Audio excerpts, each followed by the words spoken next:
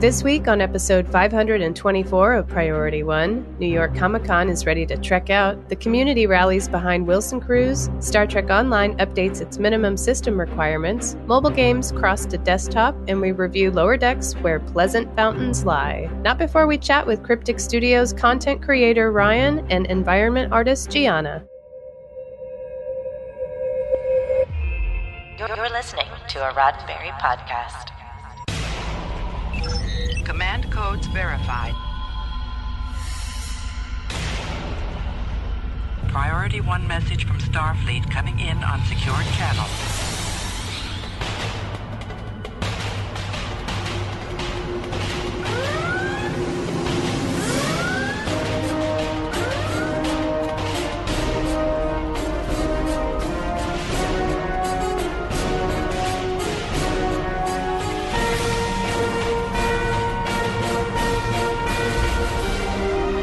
Welcome to Priority One. And now your hosts. Hello, Captains. You're listening to episode 524 of Priority One, a Roddenberry Star Trek podcast, your weekly recap and review of all the major news happening in the Star Trek multiverse. This episode was recorded on Tuesday, September 21st, and available for download or streaming on Friday, September 24th at PriorityOnePodcast.com. I'm Elio. And I'm Kat. And unfortunately, we don't have a Roscoe this week. He has fallen ill with Andorian shingles. That's plausible. It could be. It could be, especially down in Australia. It could. You never know. Could have been carried off by giant spiders. That too. Well, feel better, Roscoe. Indeed, feel better. Now, Captains, before we jump into the news, we do want to welcome new listeners to the show and hope that you'll stay in touch. You see, the show is produced by a community of volunteers who donate their time and talents because, like you, they're passionate about what Star Trek is all about. So we hope you'll get involved and be a part of our community. Follow us on social media so you can share your thoughts about the weekly headlines. Join the Armada so that you can experience Star Trek gaming with like-minded Trekkies, or consider joining the team and lending your skills and passion to producing this show. Now, as I mentioned just a moment ago, we are a community-driven podcast. None of us here get paid for the work that we do. The reason that this show continues to be produced is because of patrons, listeners like you who find value in the production that we do and want to support it to make sure that we can continue to do it each and every week. So if you're interested and want to learn more about how you can support Priority One, visit us over at patreon.com/Priority One. Links will be in our show notes and are, of course, all over our website. On Patreon, we offer some unique perks that try to help incentivize your contributions. So check us out there at patreon.com/Priority One. Now let's find out what's been happening in the Star Trek multiverse. Jim, what in places? I don't know. Then let's trek it out. Captain's convention season is now in full swing, and the next big event is New York Comic-Con. Starting October 7th and ending October 10th, this 4-day event usually has stuff for everyone. Unique to this year's presentation is the hybrid participation. Not only are they lessening the total number of attendees, but you can also purchase a virtual ticket that will give you access to some of the panels right from the comfort of your own home. But what's so special about New York Comic-Con? Well, as of right now, Paramount Plus is slated to present at least 2 official panels. On Saturday, October 9th at 12:45 p.m., the cast and producers of Star Trek Discovery take the Empire stage. Then on Sunday, October 10th, Star Trek Prodigy will premiere its first episode along with a panel. But that's not all, because we want you to join the Roddenberry Podcast Network as we present a panel titled Star Trek's Guide to Community. I'll be there along with Sue and Kennedy of Women at Warp, and that's happening Saturday, October 9th at 2:15 p.m. There's also other Star Trek-related things happening, like a Hallmark presentation with the new Trek ornaments, a virtual-only panel with the folks behind the new Star Trek magazine, and even Bill Shatner will be there on Thursday, October 7th. That sounds super fun. Yeah, I'm really excited. I'm hesitant, because even though I'm vaccinated, People. you can still catch, people. But these last couple of years, I've pretty much only gone for the Trek-related things, and this year seems a little thin on Trek. There's not very much going on other than the 2 panels. Yeah, I mean, I think a lot of people are having that hesitancy, about traveling.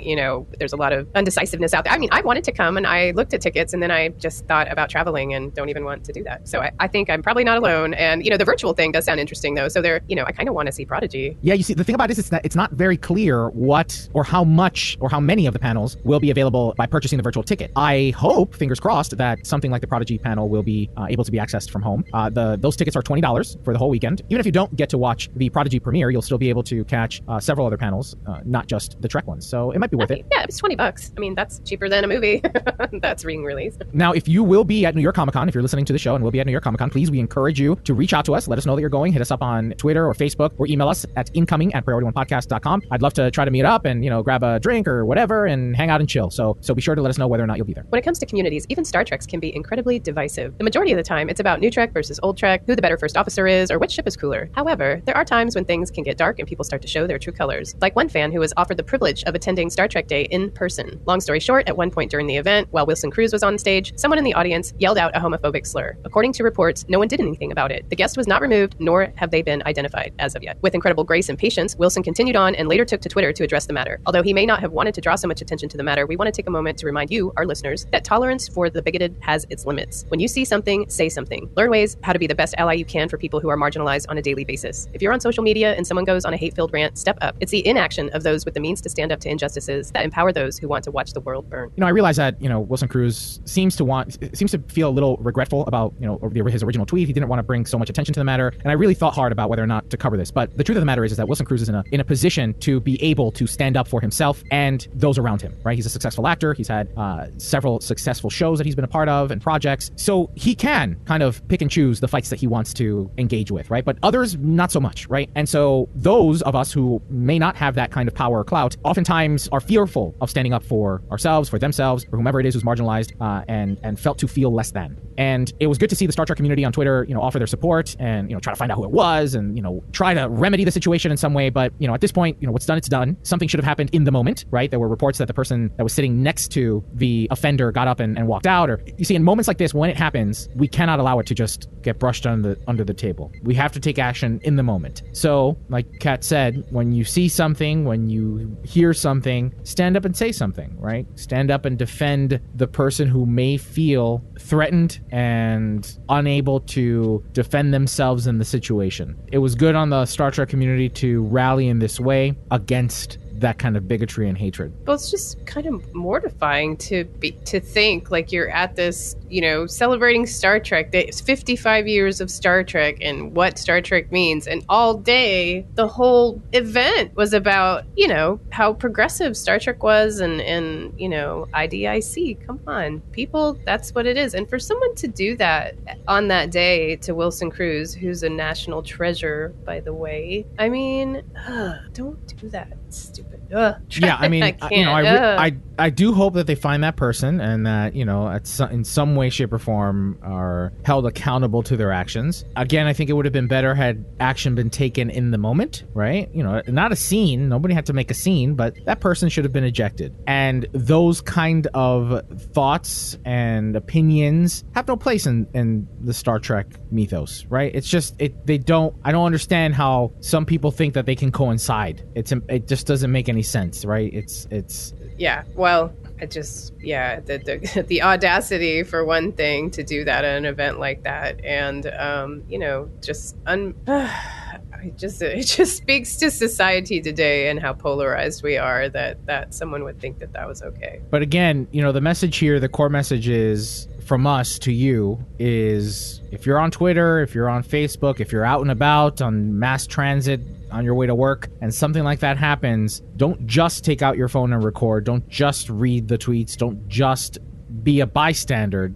Try to get engaged in a safe way that doesn't put you in danger, that doesn't escalate the situation or put the person being attacked in even more risk, but just be prepared to stand up. We are at a point now where we just need to stand up against this kind of intolerance. But in some lighter news, on Monday, we were treated to the big uniform reveal by General Jay Raymond, Chief of Space Operations for Space Force, who tweeted, quote, "Every winning team needs a uniform. I'm excited to share the new look with you today," end quote. And to no one's surprise, the Twitterverse immediately noticed some striking similarities to some other uniforms that we are quite familiar with. They were described by one person as, quote, "a blend of the Star Trek Enterprise dress uniform, but with the mirror universe diagonal," end quote. Josh Weinstein, a veteran writer for The Simpsons and Futurama said the uniform reminded him of the ridiculously tight outfits worn by Zap Brannigan on Futurama, while Movies in Focus hopped on the satirical bandwagon with the image of an Imperial Star Destroyer officer from the original Star Wars trilogy. Quote, "These new Space Force uniforms are looking great," end quote,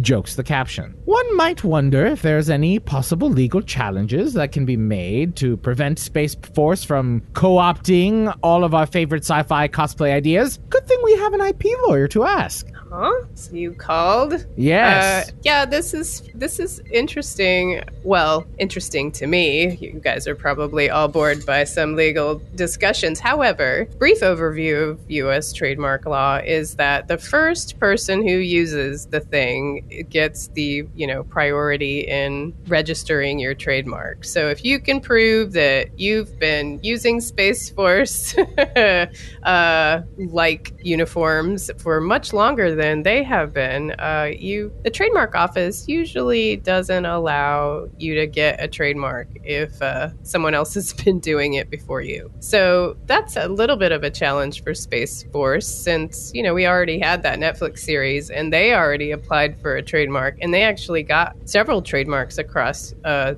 think they got one in Mexico and the UK, maybe some other places. So yeah, Space Force has already got some issues with trying to, if they were going to file any trademarks for that. And I thought they had applied for one, but they didn't actually claim they were using the mark yet. So to be protected, you have to use the mark and then use it before someone else. There's some other rules around trademark law, but I would highly doubt that Space Force would be able to do that. And they keep stealing like the good ideas. If anything, maybe Battlestar Galactica or the designers of the Star Trek uniforms could sue Space Force for stealing their looks. Yeah, I did get a very Battlestar Adama kind of feeling. I did too. It looked very Adama, but I like the diagonal mirror universe look. It's just kind of ominous, actually, for Space Force. Maybe don't do that, Space Force. Damn it, we're on the wrong timeline. Damn it!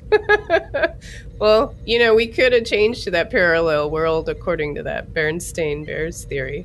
Right. Well, now here are a few headlines that we didn't discuss, but might interest you. Links, of course, will be in our show notes. Reuben Klammer, the designer of the original Starfleet phaser rifle on the original series, passed away at the age of 99, according to the Toy Association. Klammer also designed props for other shows, including a gun for the hit 1960s series The Man from U.N.C.L.E. But I think he was most famous for creating the board game Life. That's right. Which, yeah, he... was it Life or was it... Oh, the Game of Life. Game of Life. Yeah. Mm-hmm. Loved that game. Used to play it all the time. What's fascinating in the article is that they share a video of him talking about designing the rifle and how he had less than 3 weeks to put it together. Now, anybody who, dabbles in cosplay or makes their own weapons for cosplay knows that that's an incredible feat. And imagine doing something like that in the 1960s, right? Where materials aren't as easily accessible as ordering them online from Amazon. So that was a fascinating story to see how he was pulled in after doing Man from U.N.C.L.E. to design this sci-fi futuristic rifle for Star Trek. Now this is the rifle with the coils that look like it has a coil inside, and then the nozzle has a little satellite dish at it. We're talking about that one. Yeah, that one. I mean, it's the one you think of with a phaser rifle. The iconic one. Yeah. So he lived to 99. So hopefully he had a wonderful life and clearly contributed to a lot of great IPs. Well, Captains, that's all the news we have to check out this week. Now let's find out what happened in the world of Star Trek gaming. Welcome aboard, Captain.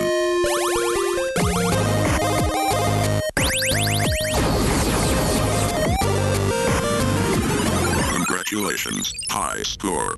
To everything, there is a season. And in Cryptic's opinion, the season for Windows 7 is long past. Starting February 15th, 2022, anyone still using the 10-year-old operating system, seriously, not even Microsoft supports it anymore, won't be able to patch or log into Star Trek Online and Neverwinter. Only Windows 8 and Windows 10 machines with the superior 64-bit intellect will have a home on the final frontier. DirectX 10 support is also getting ejected like a spent warp core on February February 15th, with both games requiring feature level 11 or higher. That means your computer needs to have one of the following video card chipsets to play: an NVIDIA GeForce GTX 400 or newer, an ATI AMD Radeon HD 5000 or newer, an Intel HD Graphics 4000 or newer. Given all the fun and excitement of buying graphics cards these days, if your current card isn't up to the task, well, Godspeed, because it's impossible. I know firsthand because I needed to build a new rig this year, and I camped outside of a Micro Center overnight in the spring of 2021, only to be sorely disappointed and didn't get anything. I camped overnight, still didn't get anything. Ah, that's a bummer. I looked on the Micro Center website and I still didn't get one.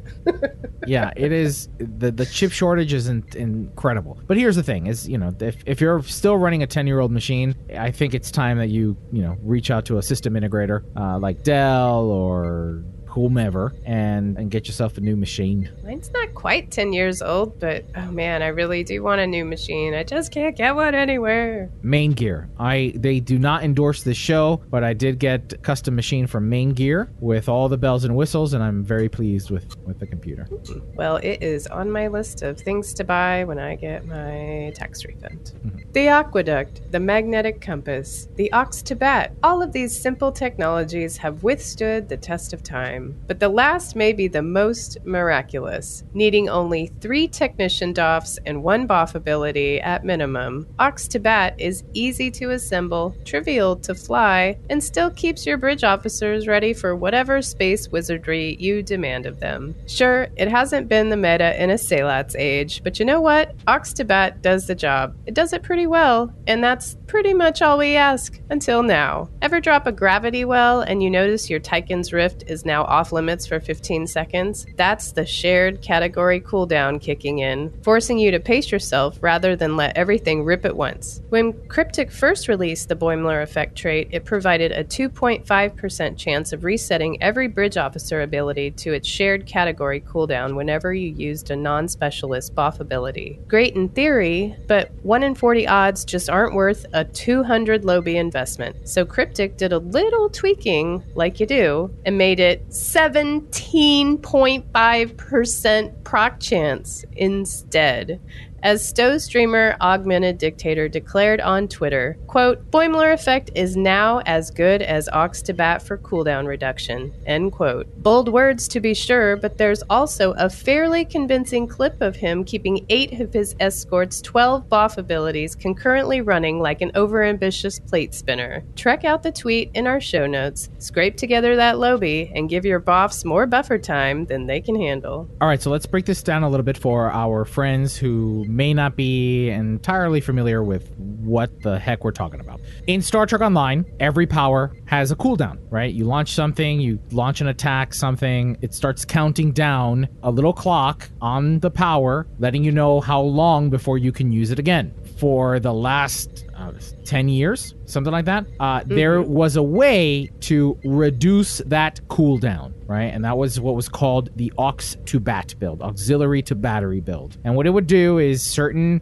duty officers that you slotted in your space slots for the duty officers would help reduce that cooldown, right? That meant that of the 5 or 6 duty officer slots that you have, at least 2, but technically it should have been 3, were taken up by a duty officer known as, that had the technician duty officers. This was great. This was a very good way to be able to cycle through those powers very quickly. However, now with this new space trait called the Boimler effect that came out last week, you can free up those duty officer slots now, right? And just have this Boimler effect trait added to your space paper doll and get similar, if not identical, similar, we'll say similar effects on it. I tested it as well. I went into the exchange and bought the Boimler effect from the exchange. It was expensive, but I think it was like 80 million. You can also buy it for 200 Lobby. And I got very similar results. I barely noticed a difference between what I was running before with an Ox to Bat build versus now the Boimler effect. And remember, you can, do the captain upgrade and get yourself an extra space slot. So if you have the Boimler effect, that's one to put in there. And that frees up those 3 slots in your duty officers to, add something else. I'm still trying to figure out what best to add. I'm thinking maybe something that, supports shields or, rapid hull increases. But I'm not quite sure what to add in those duty officer slots. There's a lot of, there's so many options now, especially you might look into those, into the Borg bridge or duty officers that you can get. They're pretty expensive too, but some of them are pretty handy. Other than the exchange, how can I get the Borg duty officers? Lockbox. They're in the Borg, lockbox, the Picard one, I believe. No, the Borg one. Whatever, one that came out recently with Borg duty officers. Right. Yeah, no, it's hard to keep those things straight. I like this. I like that, they I don't know if they were conscious to the concept of the Aux to Bat and trying to find a new way to, allow players to cool down. It could be. I mean, it's a dated build. I mean, it's dated, meaning it's been, I'm not saying it's not effective. It's just been around a long time. But this is the first time they've had traits in the Lobby store. So if you're going to pay, me as a purchaser, if you're going to pay that much Lobby or pay 80 million on the exchange too for that rate, it better do something real cool because that's a lot of in-game currency. Yeah, I'll be real heated if they nerf that ability, right? After having upped it, right, to 17%. Yeah. I'm sorry, 17.5. I don't think I feel like that was the adjustment, they were trying it out just to make sure it didn't break stuff, but they definitely adjusted it upwards. So it is, if you've been experimenting with builds, that is definitely something to check out. Now, mind you, I am not, I'm not necessarily a DPS chaser by any stretch of the means. I don't PvP, but I like to be able to, play the missions on advanced and feel a little challenged. So I have followed and read up on best methods to get the most out of my ship. There's a lot of great resources out there. Of course, scour the Reddit. There's a DPS League that has a website that will then send you to Stowe Academy, which allows you to have a wonderful interface to play around with and slot in your abilities and figure out, the best layout for your ship. So there are resources. If you're into Star Trek Online, getting into it, there are resources to help you get the most out of your ship, but just be careful about going down that rabbit hole because you can go down pretty deep real fast. If there only was like a group of people like that had some type of like fleet or something that I know. You could ask questions to.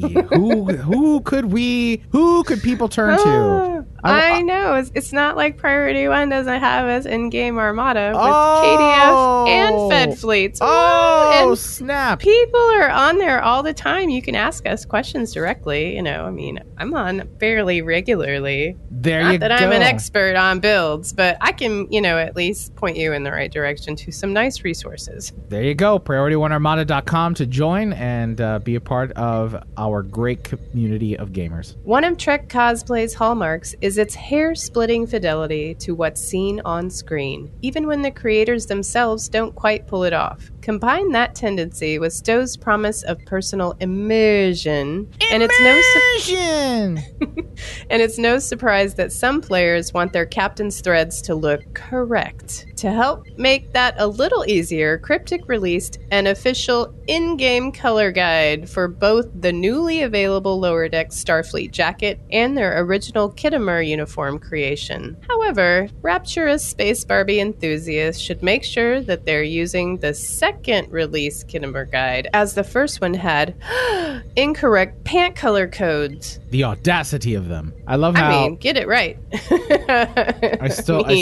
Are you still salty that they don't have the pants for the Lower Deck? Yes! I am. I get that you can get an equivalent pants, like the basic pants in the tailor, but come on, you're paying Lobby for a uniform. I want pants and a top too. Why is that so wrong? Well, moving on to other gaming news. If you were a fan of the Star Trek Adventures web series Shield of Tomorrow or Clear Skies, you're already familiar with the dangers and wonders of the Shackleton Expanse. If you weren't, then be prepared for deadly spatial phenomena, ancient alien technologies, first contact with new species, and lots of boldly going. It's all there in Modiphius Entertainment's newest Star Trek Adventures sourcebook, The Shackleton Expanse Campaign Guide. The new sourcebook is available for pre-order at $60 now and is expected to ship in December 2021. This is your tabletop gaming crew's chance to follow in the warp trails of the USS Sally Ride and the USS Ross. Adventure into nearly uncharted regions of space beyond Federation, Klingon, and Romulan borders. The new material includes 5 new player alien species for Star Trek Adventures, including Orions. It also includes non-playable characters from Starbase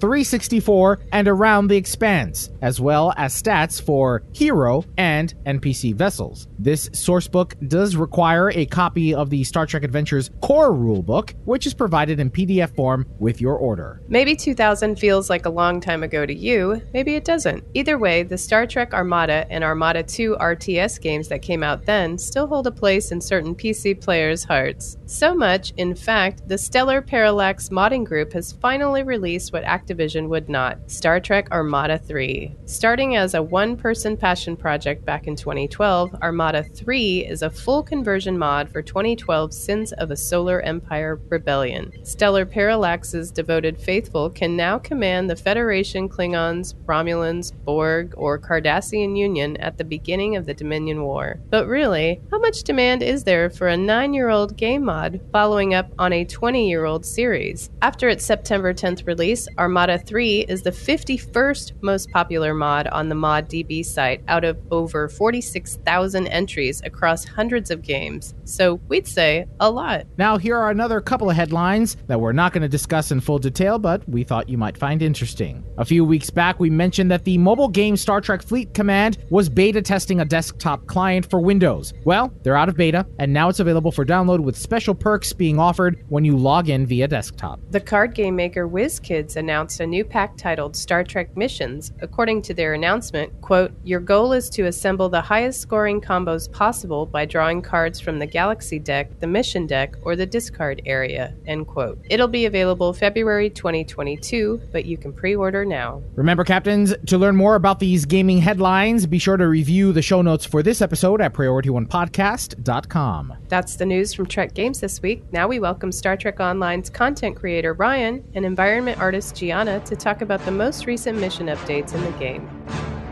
Security clearance level 3 or above is required to access files. This is Captain Benjamin Sisko. Authorization Cisco Alpha 1 Alpha. Logs accessed.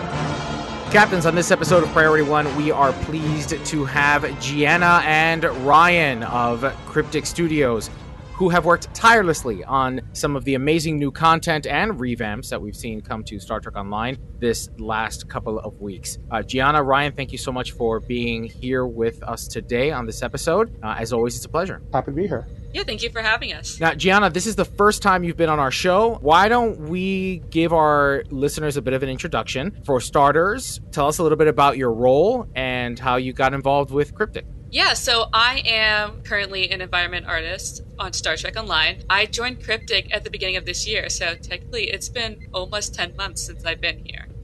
Oh, 10 months. No, that's awesome. Now, do you have a background in game development? Is this your first gig? This is actually my first job. I do have a college degree, actually, in game development. Nice. Awesome. And do you want to plug your alma mater there, or? Yes, right. I went to Savannah College of Art and Design, SCAD. Oh, nice. Excellent. So you've been at Cryptic Studios for 10 months now. Why don't we talk a little bit about the work that you've done in those 10 months and, what have players seen of your work?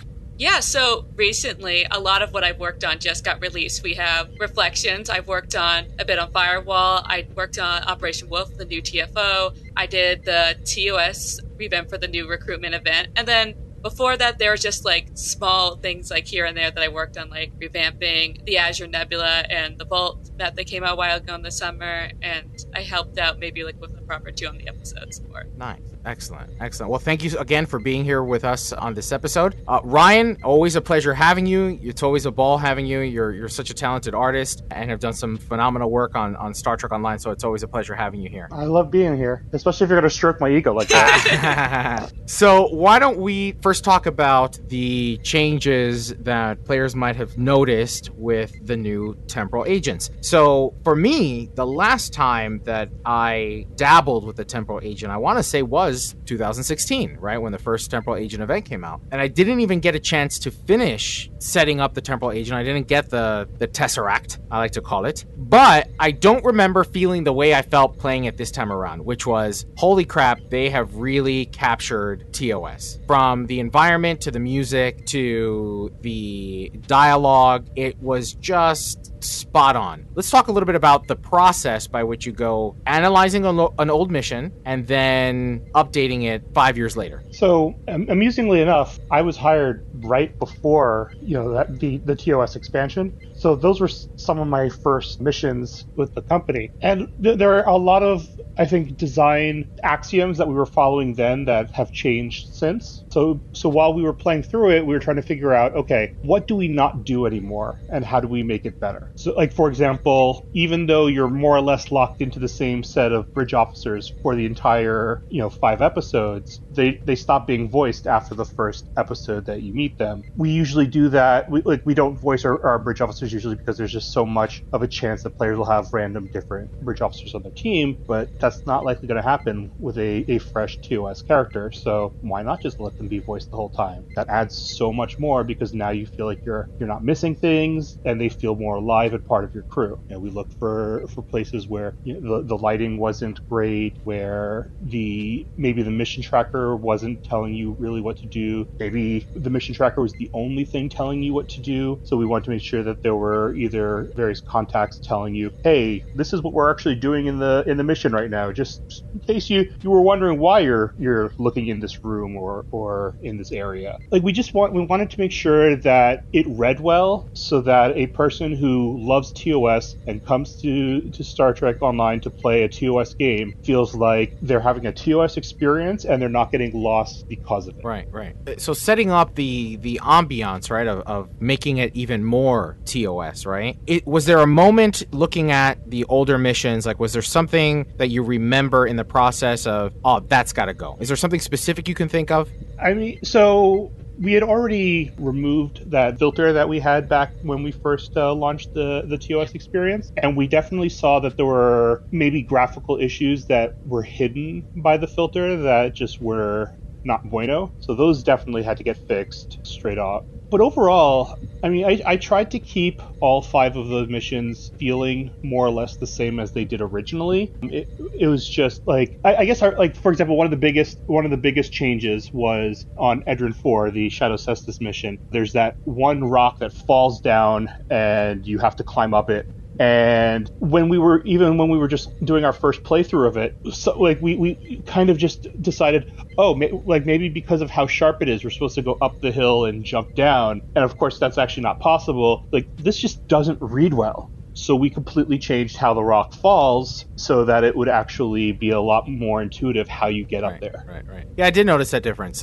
with that mission. I don't remember the mission being as streamlined as it was this time around.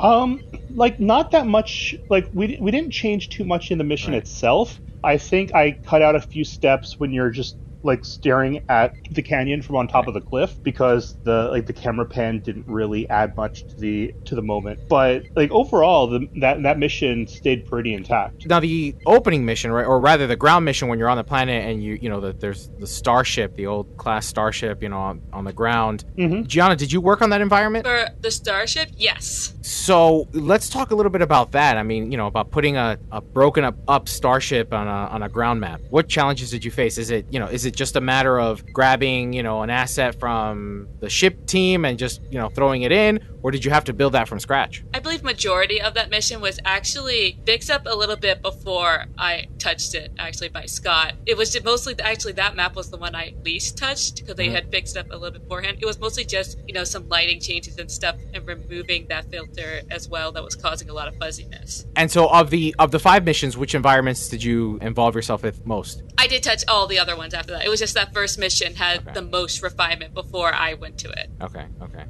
Was there anything injected into those missions that you wish players picked up on that, like maybe an Easter egg or something that you guys dropped in there that nobody's called out on social media? I think majority of it was like when I was looking at what was there and seeing what we were going to improve on or adjust, it was mostly some of them, because they're, missions based off episodes. I went back and watched the episodes and made sure things would line up, things were in the right places, similar to how they were placed in the episode. So those are fun Easter eggs to see if you know the episode well, to see how those all line up. Did you find that when you rewatched those old episodes that from the original missions that you guys had produced, that things were far off? Like, oh, well, that's not right. Let me fix that from the screenshot. There were some things, like, there was the one mission, it was just Return to Babel, where there's that hallway where, I guess, when Kirk is down, you have the hallway was slightly off a bit, so I had to go in and readjust that to, fit the colors and whatnot of what they were in the episode. So I remember, pausing it, every increment to try to see what was behind Kirk. Have you had the opportunity of visiting Ticonderoga and checking out the sets in person? I have not, but that I would love to do that. That sounds like an expense that you can put on Cryptic's dime. Take a trip to Ticonderoga. It's a good idea.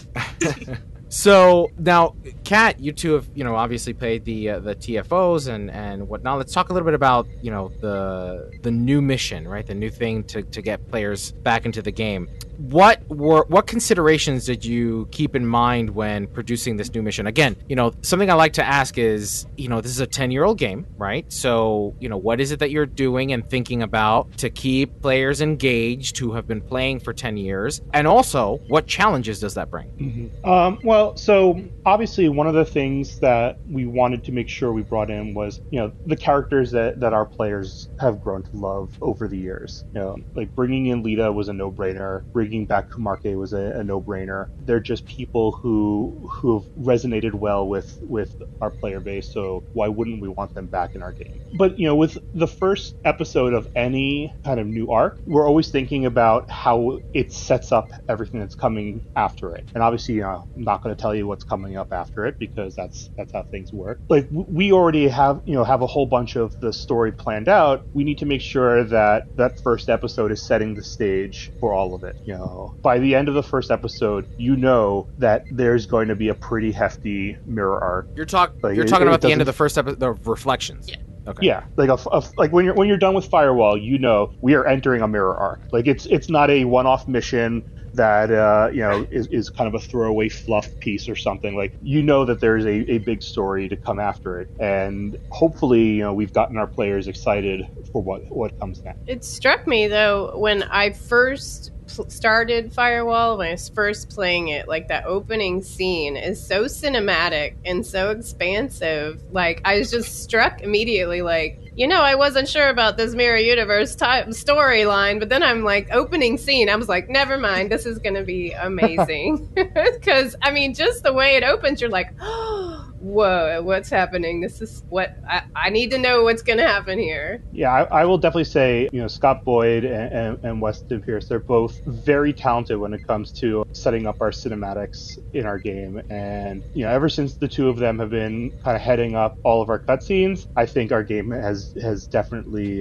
improved from it. Oh, yeah, absolutely. It just adds that icing to the cake. Really, it just is, it's fantastic. So, with Firewall, right? I think it's, by the time this airs, I think we'll be okay with those spoilers. I found that there was a nice balance, right? A great balance between what you were expected to do on the ground and what you were expected to do in space. And I remember actually somebody in our chat was talking about how they struggled a little bit with the space combat, that it was almost a little bit too much for them. And I'm like, it wasn't too much. It was just right. It was like a really nice Goldilocks zone. And again, with Firewall, by the way, nice touch naming the exocomp. That was funny. That was good. Nice touch on the exocomp. that was actually a contribution from Jesse, and I love it. It's fantastic. I loved it. They're named on the TFO as well, which is fun. And also, again, the mechanic, that one point in the mission where you work with the exocomp to regain the data, it didn't feel cumbersome. It didn't feel like I was being pulled out. It was a nice balance of, okay, I got to fight the people around me and then also engage in the mission itself. So working with Weston and Scott, is it Scott you said? With the cinematics, how does that work, right, in the process of creating a mission? What is the storyboard like where you go, okay, this part is going to be player interaction, this part's going to be a cinematic? Or is it that you create the mission and then Scott and Weston go in and fill in the gap? So usually what will happen is during the pitching process, when setting up the document to make sure all the leads are ready to greenlight it, we will put out, we'll put in points of and this is where a cutscene will happen that'll do this, and this is a point where a cutscene will happen that'll do this. And sometimes I'll even be like, this is a point where no cutscene happens, but then during when we're having the meetings, they say, you know what, we should probably make that a cutscene. And there's a negotiation process because Scott and Weston are just two people and have to be able to sleep as well. So we figure out kind of as a group, we will figure out which cutscenes are necessary, which ones can potentially be done in gameplay, how much everything's going to cost in man hours, and then we kind of agree on what that final set of cutscenes are going to be. Now, environment-wise, were there subtle changes that players might have missed between Mirror and Prime? I mean, yeah, we made sure to look at everything. And then the kit for that episode was made by Nick. I was in charge of setting it up and placing things and whatnot. But there's a lot of differences from the material changes, lighting changes, to even if you take a closer look at the decals that he put in the effort to make. There's a lot in there that you can basically, if you really look into it, you can find. Oh, yeah. I spent a ton of time looking around Mirror ESD. I walked around, I got kicked out of the map. I was walking around so long. It's so cool. Yeah, Mirror ESD was me, so I was looking at what Nick was doing with the firewall and converting from the Fed to Mirror, and then I kind of took inspiration for that and tried to keep it all correlated. Yeah, I was going to say we scoured all of the Mirror maps for any chevrons to make sure we could replace them with swords through the earth. So it's not like rename a file name, right? That's not, you have to go in and to create a whole new texture kind of thing. Yeah, I mean, and while some of it can be done, in bulk, there's also a lot of custom pieces that get made for certain gameplay that if, we might forget to check. So that's why we just got to, we have to be as diligent as we can. Right. I got to say, that setup at the end with my mirror, that's really, that was cool. That was cool. I think it's okay to say that my own personal criticism from the last couple of the Klingon arc was that I felt a bit removed from the story, right? As a player, I felt a bit outside looking in. But in this mission, I feel like I'm back to playing the role, right? And then that reveal at the end where I walk onto the bridge, or my character does, I got chills. I was like, that's cool. That was neat. That was a nice little touch. We definitely were listening to our players when because you're not the first person who has said that it felt like it was that we were just kind of NPCs in the Jula and Martok show. Right. So we have, we were listening, and we want to make sure that it felt very centered around the captain this time around. Yeah. There's that little part of me that wishes there was a voice to it, but that's impossible, right? You can't really voice an avatar, a person's character, because their headcanon, their voice sounds a particular way, right? Right. But even a maniacal laugh, I would have been like, ooh, maniacal laugh. That's, it was such a, oh my god, I can't believe that just happened moment. Yeah. And I was just like, I gotta play this again. Yeah. So I'm gonna let you in on a little secret about that. I can't believe that just happened moment. So we've used kind of the technology that we did for this before. For example, in Quark's Lucky 7, we had to make a copy of the character to show up in the Tango. So there's that cutscene where your character walks in, but at this point you're already being set up to look like one of the other characters in the mission. So we had to create a copy of the character that does that, and we created a copy of the character that we were able to put into a mirror uniform for this, except normally when we've done this, it's all ground maps, but this time it was at the end of a space map. So when the player walked in, it was actually your ship not your person because it was copying what you were at that Wow. moment because it was a space map. We had to scramble to fix that because that wouldn't have been as exciting of a moment if it was, these four guys and Ship your coming ship from the flying in turbulent. between them. I see. So even though it looks like we're on a bridge and it looks like a ground map, it's technically behind the scenes, behind the hood, under the hood, a space map. Yeah, because it's the end of that space map.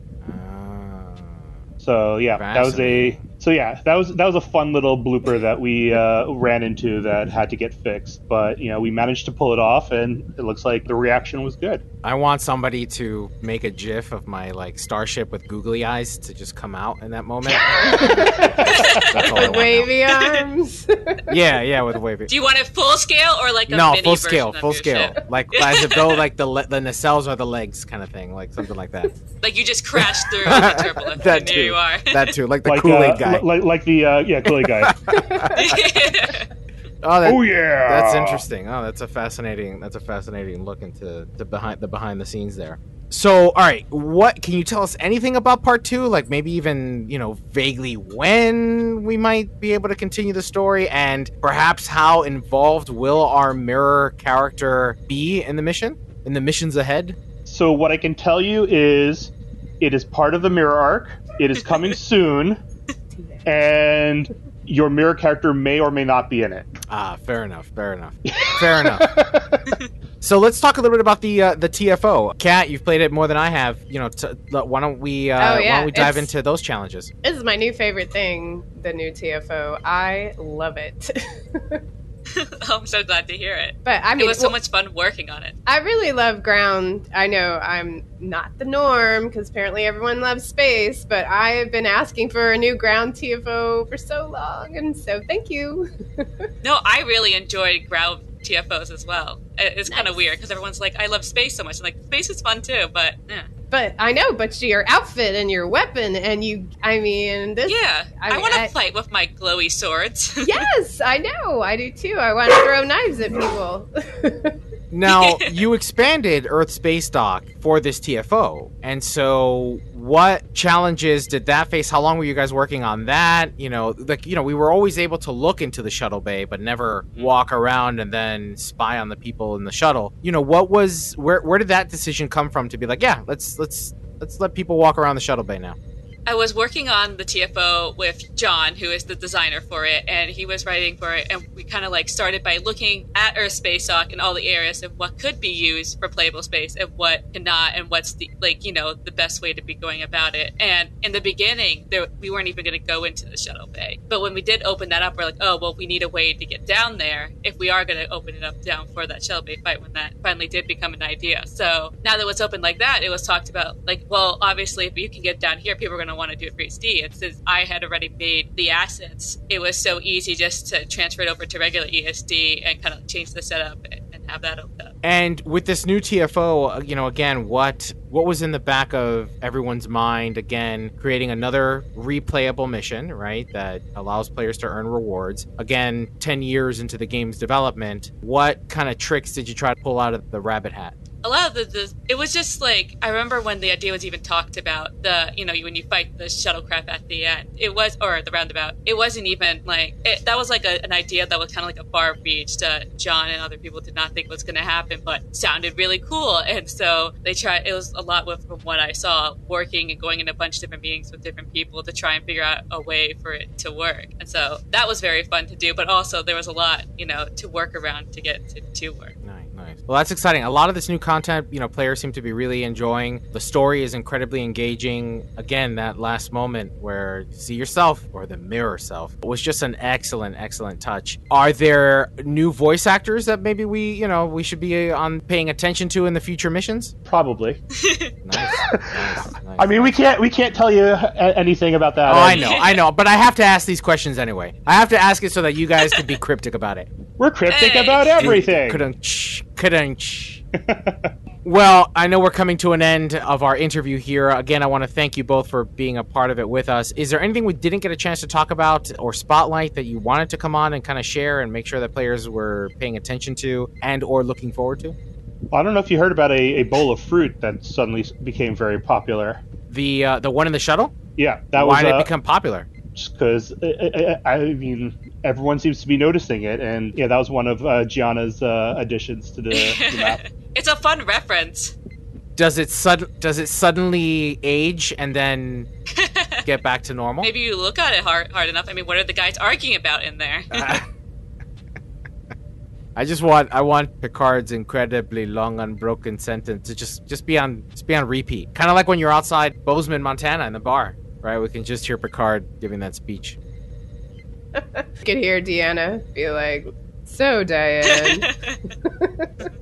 Right, that whole scene. Right, that's what the reference is, right? Is that, I presume? Yeah. Nice. All right, yeah, nice touch. Very the nice. idea did come from, it was Nick and Don who actually gave the idea to me, but it's from the Picard episode. Nice. That's an excellent touch.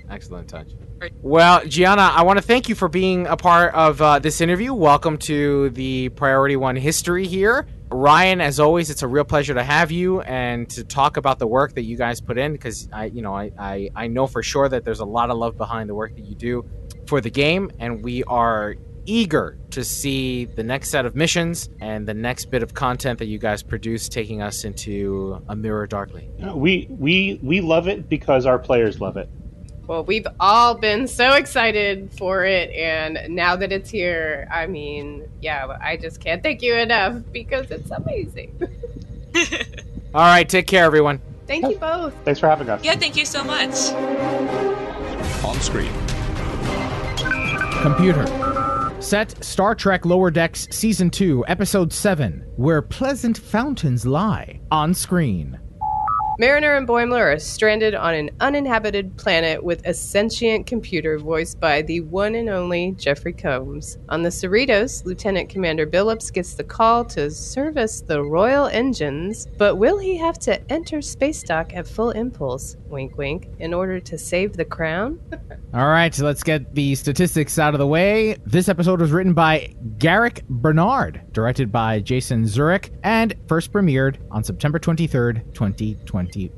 All right, so let's jump into our review. Kat, what scenes got you most excited? I mean, obviously, come on, friends, help me, help you. Like, the minute you hear the computer, I'm like, oh, no way, it's Jeffrey Combs. It was fantastic. He's an excellent evil computer. Yeah, he just has a way with words, right? That it's just really uniquely Jeffrey Combs. So identifiable. Absolutely. I've been talking about this every week, but, I love how they advance the characters. I loved the format of the episode, again, that we're seeing that they're still learning from each other and get to see what the captain's up to, but, the episode focuses on our lower deckers. It's fantastic. Were you a little afraid that Rutherford was gone again? I was. Oh my God. I feel for her. I was like, no, not Rutherford. No. I hope they don't make that a thing because it's going to give me a heart attack. Now, was there anything about the episode that you think could have been done differently? Nothing came to mind. I know I never have anything productive to say on this one. It was a really good, this was one of my favorite episodes so far. All right. And overall review or statement? I gave it a 4. And I will point out, finally, Boimler sticking up for himself, getting that confidence we wanted him to have like all last season. This is it. This is his big moment. I think I've been able to hone in on where I don't quite enjoy the episodes versus when I do. And this is a perfect episode for that, right? Because it did a very good job at the juxtaposition between the two types of plots that they like to do, right? One of them is a kind of serious mission, right? Like something they have to do that's like a typical Trek episode that then injects humor, right? Injects the humor into it and it flows into the mission, into the overall plot, versus just going into it full absurdity, right? The whole thing between Commander Billups being royalty and then the ship being run by Dragon's Breath and all that jazz was just so absurd to me that it's like they start really high. They try to start the humor and comedy so high that then it's hard to be funnier almost, right? Right.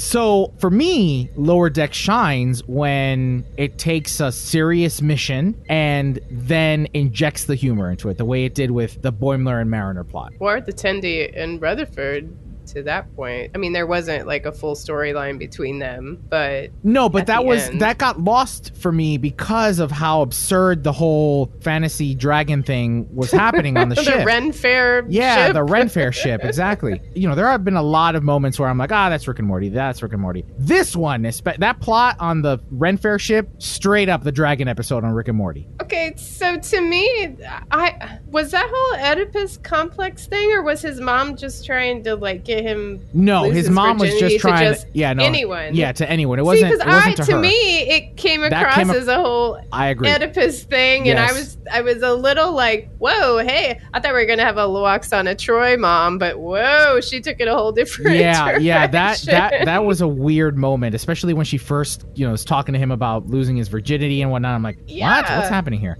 But that episode of Rick and Morty is very much about, science versus fantasy, among other things. Let's not forget the dragon sex in that episode. But this plot, I mean, it was a Star Trek version of that Rick and Morty episode for me. Do you know what I'm talking about with the dragons? They all copulate. There's a dragon orgy. The whole thing. Yeah. I feel like So didn't we just see that with the Mugatu? Right. So we got the Mugatu. Right. And now, again, here, the whole thing about him having to lose his virginity, and they're all Ren Fair, and the warp core is called, it runs on dragon's fire breath and blah, blah, blah.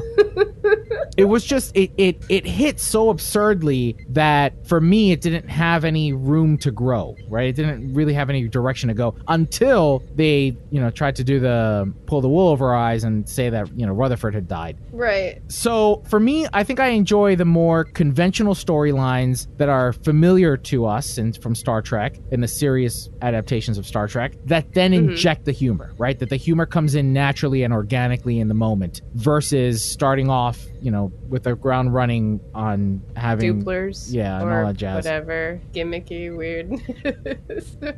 So yeah, I kind of agree with you on that. I mean, I still love it because it's still funny, but it's always funnier when they are doing something serious and then they're just funny. Now, the Monaveen, that's the ship, that's the Ren Fair ship. How much you want to bet that's going to be next year's summer Risa ship? I bet you $5.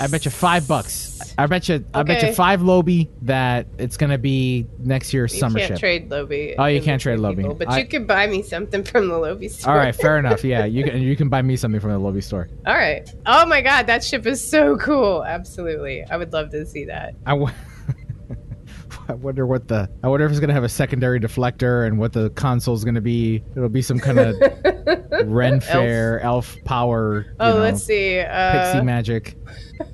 The mirror universe version of that ship is orcs and night elves. But yeah, overall, I really enjoyed the Mariner Boimler plot, and then having Jeffrey Combs injecting himself in the situations was hilarious. You got to look closely at the end, right? When the computer is put in storage and all the other computers start to light up. One of the computers is the CBS Eye, is the logo for CBS Eye.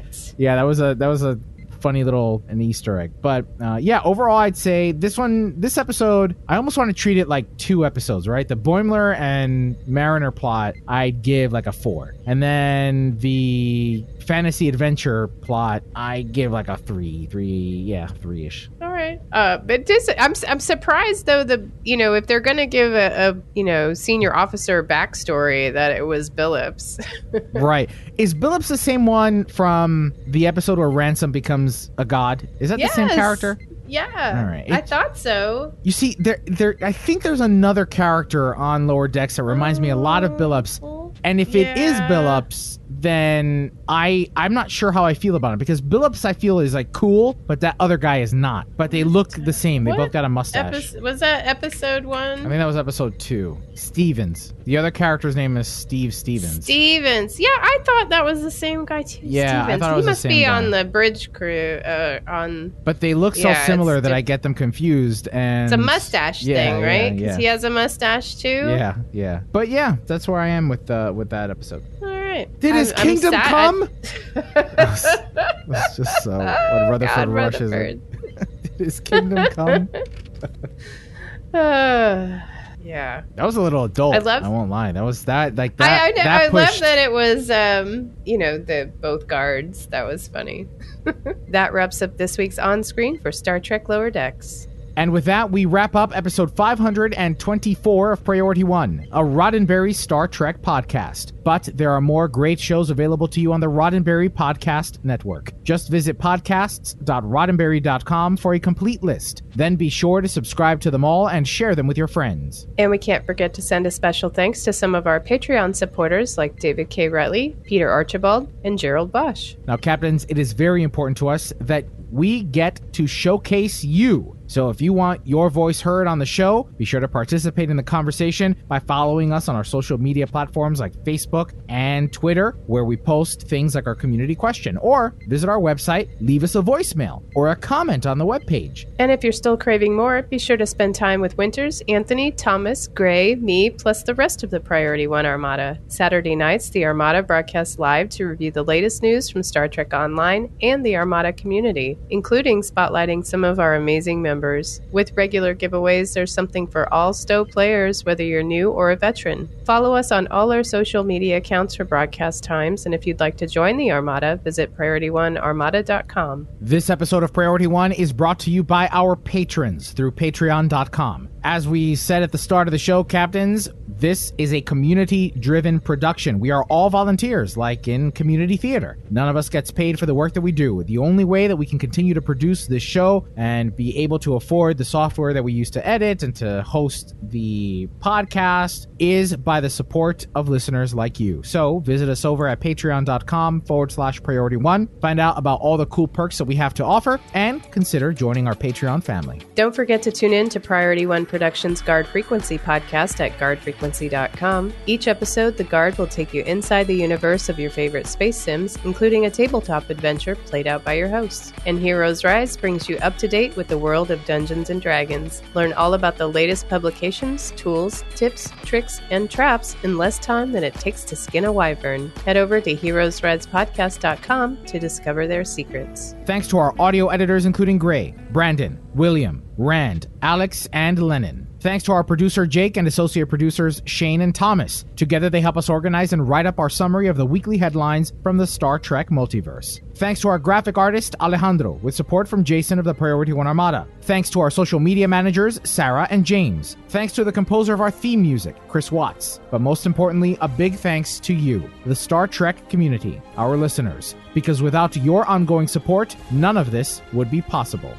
Enemy ship on sensors. Red alert. Ready weapons. Engage.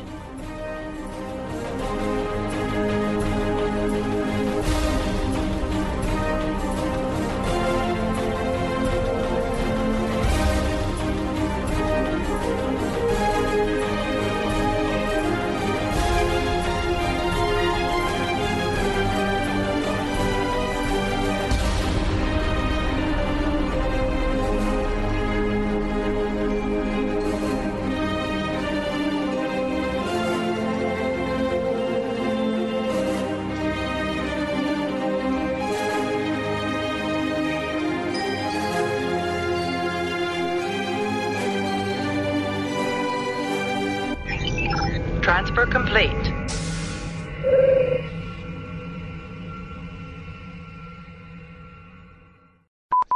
One of Trek cosplay's hallmarks. Dang it. Hallmarks. I know. Damn. I'm like, this is hard. You leaned on that itch. Well, because I was reading ahead to the hair splitting and on panda alliteration. It's hard to do. Maybe 2000 feels like a long time ago. Long a time ago. I'm gonna need some more. I'm so tired. Don't forget to tune in to Priority One Productions Guard Frequency Damn it. Now let's get to the discussion. All right. Oh my God, someone's at my door. Oh my God. Are you expecting someone? No. If I die, call the police. All right. This is very awkward for me. This is Amazon. Okay, it's Amazon. Good. Jesus. Why do they pound on on the door late at night. You're going to give me a heart attack. I know. It scared the shit out of me. I know. I'm like, what is happening? Jeez. That It's dude like pounded. Amazon or the cops. Is this your shampoo? Is it? Jesus. Delivery. I was like, oh, I might need some more wine after all that. Of course, my dogs are scared. They didn't even come in near the door. They were in the other room. Okay. This is a Roddenberry podcast. For more great podcasts, visit podcast.roddenberry.com.